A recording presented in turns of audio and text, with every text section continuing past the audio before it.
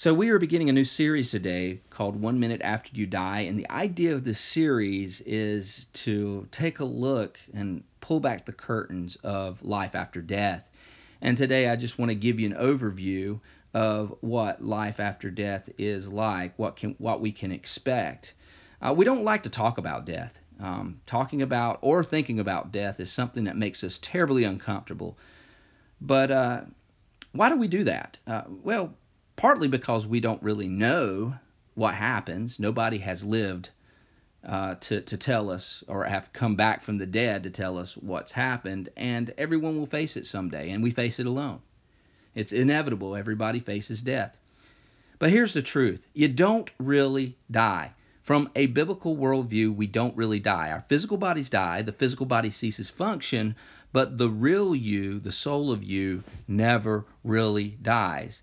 And we see this in 2 Corinthians 5. So if you'll turn with me there, and if everybody would stand for the reading of God's Word, 2 Corinthians 5, beginning with verse 1, and then we'll skip to verse 6, and then jump to verse 8 a little later. I'll give you indications of when we are jumping to those things.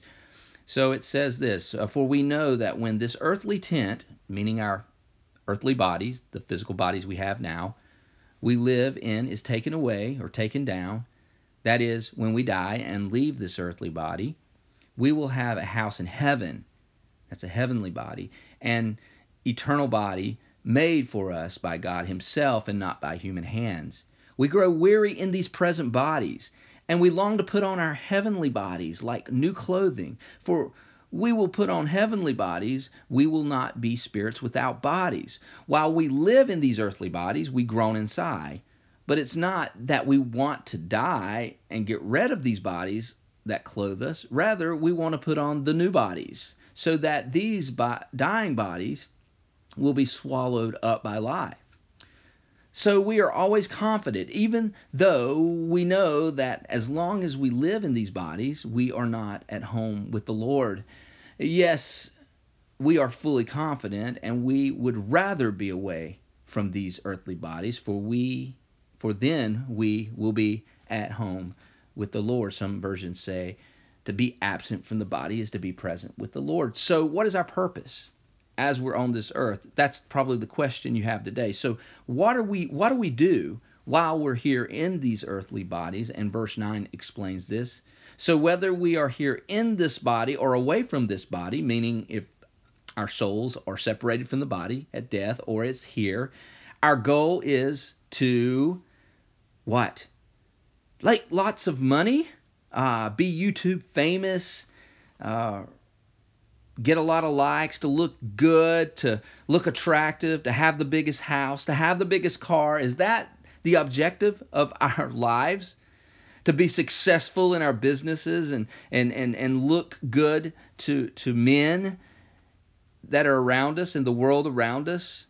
To make great accomplishments for ourselves, so that we can be approved of and thought of as great? Is that why we are here? No, it says this. Our goal is to please him. To please him. Whether we're in the body or outside of the body, wherever we are in eternity, it is our goal always to please him. For we must all stand before Christ to be judged, and we will each receive whatever we deserve for the good or evil we have done in this earthly body. So why do we need to talk about the afterlife? Here's the thesis of everything that we're going to talk about today. What you believe about eternity determines how you live today. What you believe about eternity, what you know about eternity, your understanding of eternity determines how you live today. In fact, this is the thesis for the entire series. What we know about heaven, what we know about hell, what we know about the afterlife, where we're going, and what that's going to mean for us determines how we live our life today. If you believe that you are an accident and there is no eternal purpose for your life, you will live life for the pleasures of this time, and it will be all about yourself. Everything you do will be for selfish ambitions, to approve of yourself, to have others look at you and say, wow, that's a great guy, that's a great gal there. That's what we want if we believe that there is no eternal purpose. We live for the here and now. In fact, Paul even said, if Christ didn't raise from the dead, then we eat, drink, and we're merry because tomorrow we die and there's nothing. So we might as well live for now. And that's how you think. That's how your worldview will be if you do not believe in any type of eternity. On the contrary, if you believe that you were created by God for His glory, for a purpose, an eternal purpose, you will live for more than the here and now. You will, because we all will live somewhere. We don't die, and what you do today will impact eternity. So here's where we're going to set it up. Next week, we're going to talk about hell. We're going to talk about why is there a hell? Who goes to hell? And what is hell like? And is it just some big party that we all go to and play cards and drink and laugh and have a great time for eternity? Is that hell? We're going to look into that and decide and discover what hell really is in the Word of God. Week 2, we're going to talk about heaven. Who goes to heaven? Where is this place? Do we gain wings? Do we pluck hearts? Is it some long, boring worship service that we repeat the same thing over and over again for eternity? Or do we have new bodies? Do we recognize people? We've got all these questions. And feel free to chime in and on our social media and or saltchurch.org or info@saltchurch.org on our email. And if you have questions, ask those questions because we want to be able to answer these questions throughout our series. But today I just want to lay a foundation for the rest of the series, and I want to give you 3 things that we can pull from Scripture. First of all, our physical bodies die. Our physical bodies die. Studies are conclusive. 1 out of 1 people die. You are going to die. We are nothing but dust. It says we come from the dust and we're going back to dust. 1 out of 1 people die. I love how Hebrews puts it, just as people are destined to die once and face the judgment, so Christ was sacrificed once to take away the sins of many, and He will appear a second time, not to bear sin, but to bring salvation to those who are waiting for Him. Let me just start out with that first part. Just as people are destined to die once, that means there's only one life. There is one life. And unfortunately, Eastern ideas and Eastern religions have crept into the church. And unfortunately for many Christians, they may believe in things like reincarnation. But this adamantly states that there is no reincarnation. We don't come back again and again and again as other people and other lives based on our works, because it is about works at that point. But it's about Jesus who paid the price once and for all. See, this is the point of grace. He's done it once and for all. We are destined to live once and die. Our physical bodies die. And after that, to face the judgment. So Christ's sacrifice is once and for all. He died once, and we face judgment. Our physical bodies die. Secondly, our souls separate from our physical bodies. That means when we pass from this earth, we never really die. Although our physical bodies die, our souls separate from our body to be with God.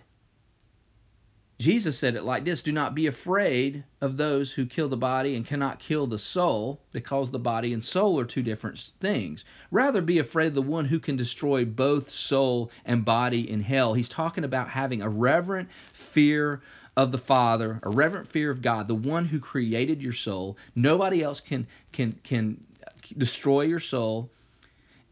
Nobody else can do anything to you. They can do things to your physical body. Your physical body dies, but your soul continues to live. So when your funeral is going on, and when your family's getting together during your funeral to have a potluck dinner, you've never been more alive. You are more alive that day than you were when you were walking on this earth. And Jesus shows up to his friend's house to prove this. In the Scriptures, in the Gospels. In fact, the Gospel of John shows us this story. Jesus shows up to his friend Lazarus' house, Lazarus' best friend.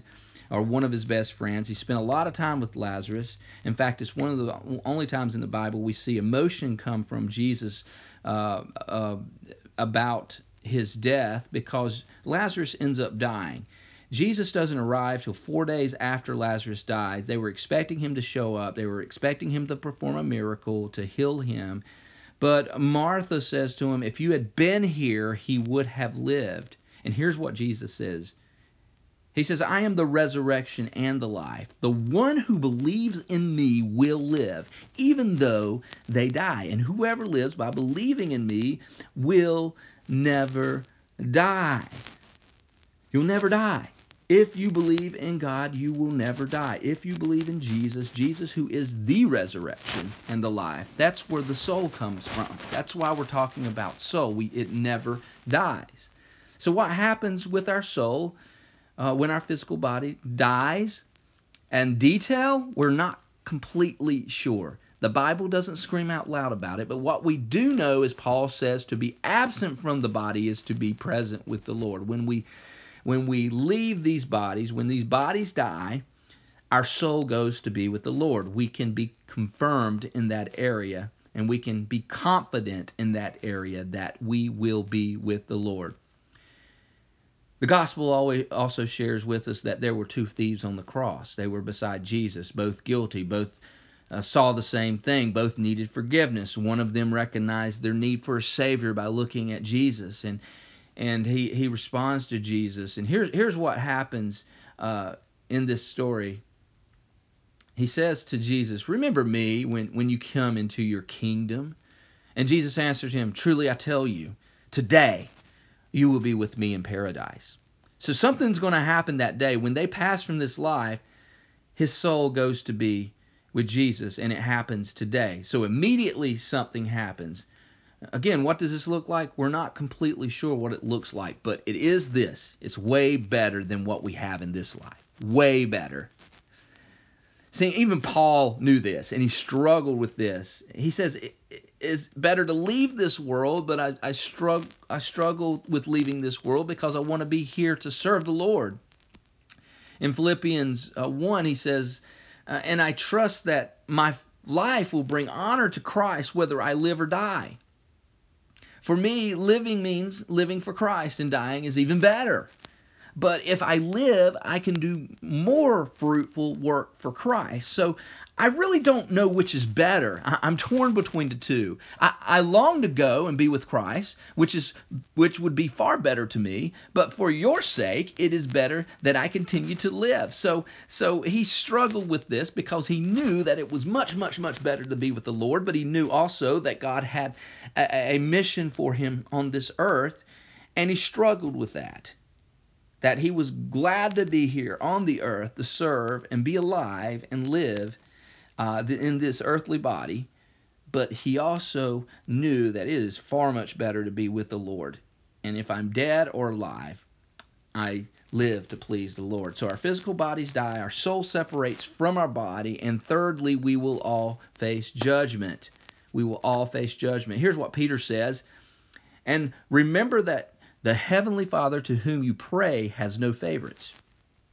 He will judge and reward you according to what you do, so you must live in reverent fear of Him during your time here as temporary residents.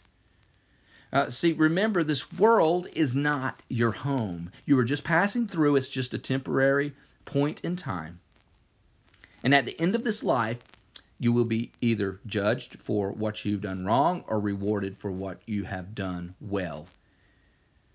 So there's two judgments here that I want to talk about. The first judgment is what we believe is the non-believer's judgment. It's called the Great White Throne of Judgment. The Great White Throne of Judgment. And most scholars would agree that this is a judgment for those who are not believers, who do not follow Christ.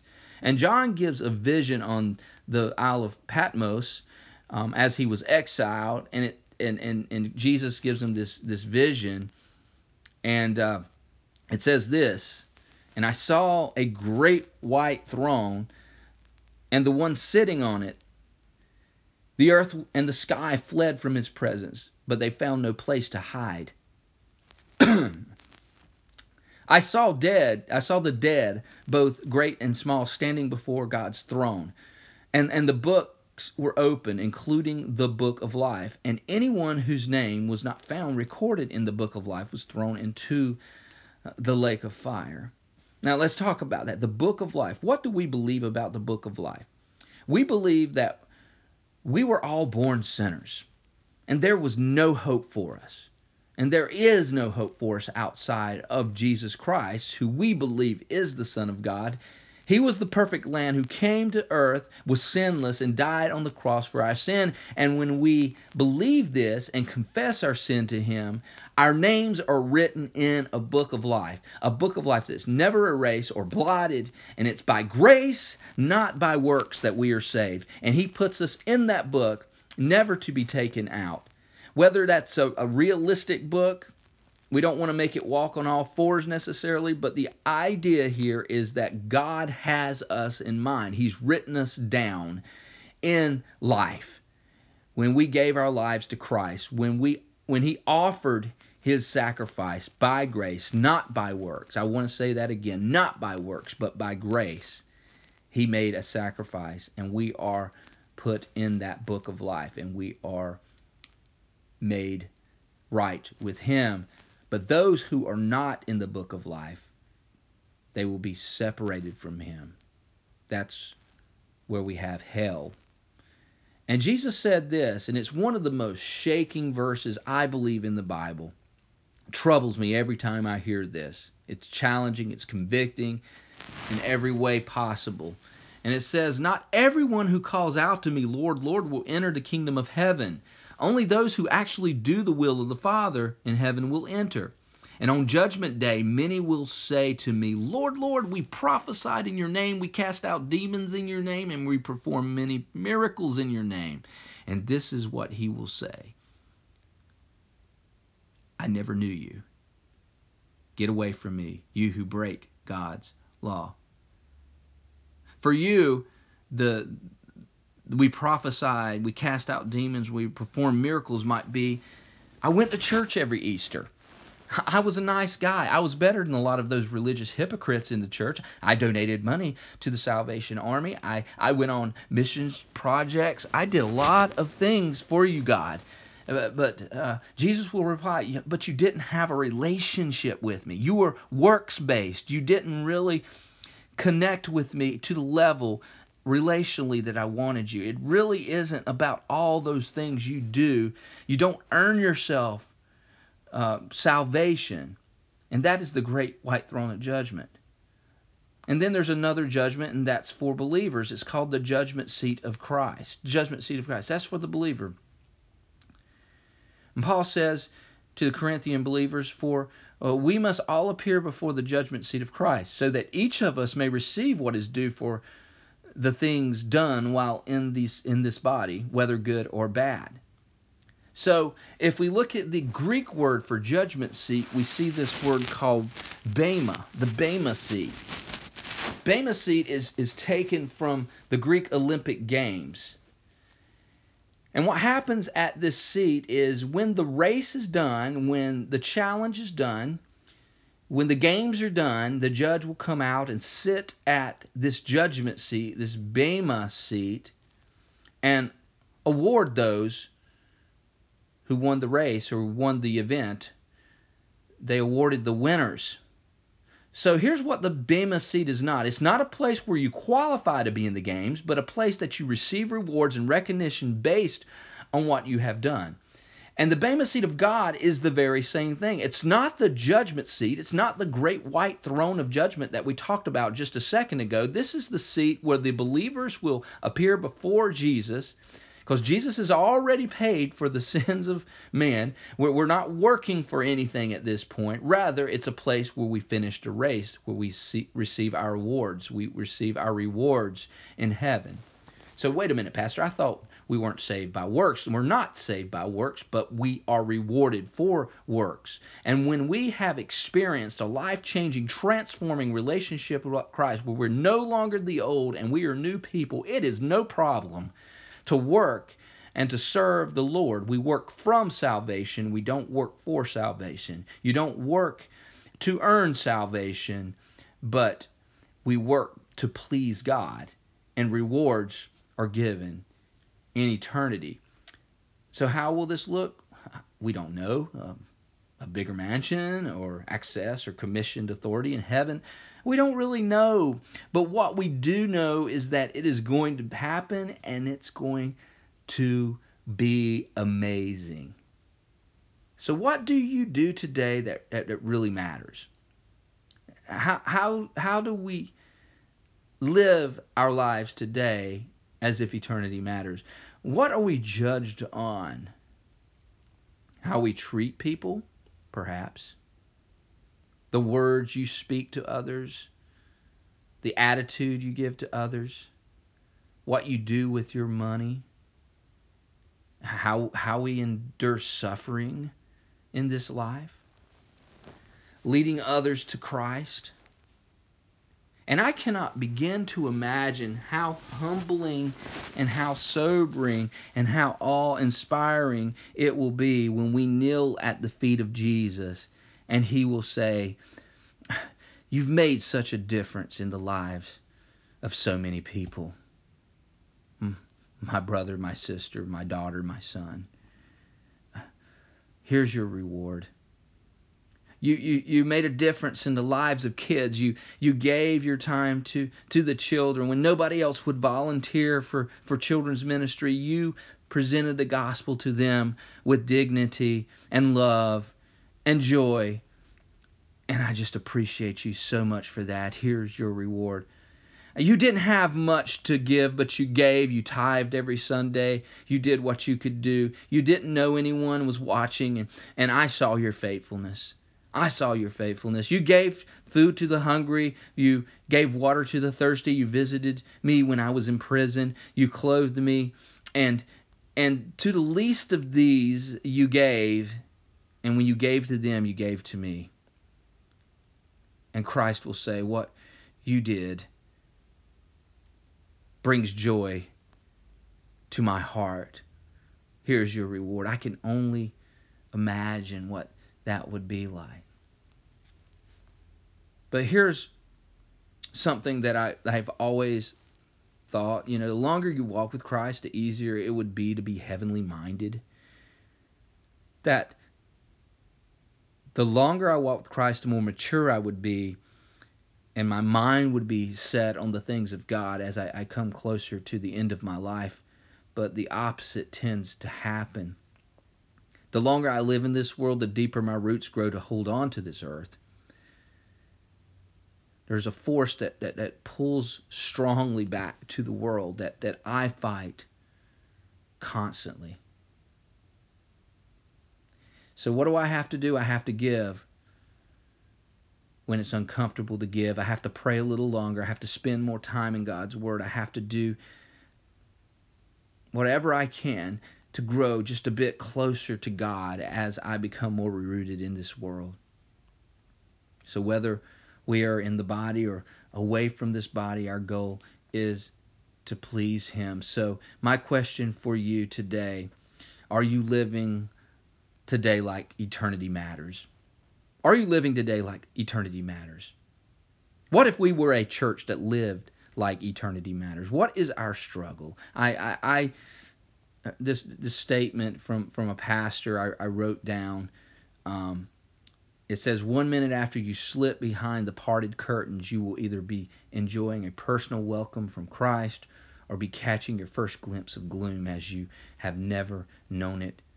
Either way, your future will be irrevocably fixed and internally unchangeable, or eternally unchangeable. So what are you living for today? If that's your struggle, I want to pray for you. If that's your struggle, right where you are, how many of you would say, I struggle to keep out of the world and focused on Christ? I'm often rooted in the world. How many of you would say that? Father, in the name of Jesus, I ask that you would renew us, Lord, mentally, physically, spiritually, in every way, so that we can better focus on the task at hand, that we would live more for heaven than we would in this world, because what we do in this world matters. It matters for eternity. It matters for life. It matters whether we're working or living or loving or whatever we're doing, Lord Jesus, we're doing it as if everything is to please you. So we ask that you change our hearts today. Let me ask another question. Or that maybe there are those of you that do you don't really know if you truly know Christ. Do you truly know Christ? Are you like the people that say, Lord, Lord, cast out demons, perform miracles, but Father will look at you and say, depart from me, I never knew you. I pray that you're not in that camp, but if you are in that camp, you can make a decision today to honor and follow Jesus Christ. By number one, believing that he is the Son of God, that he died on the cross for our sin, that today you can say,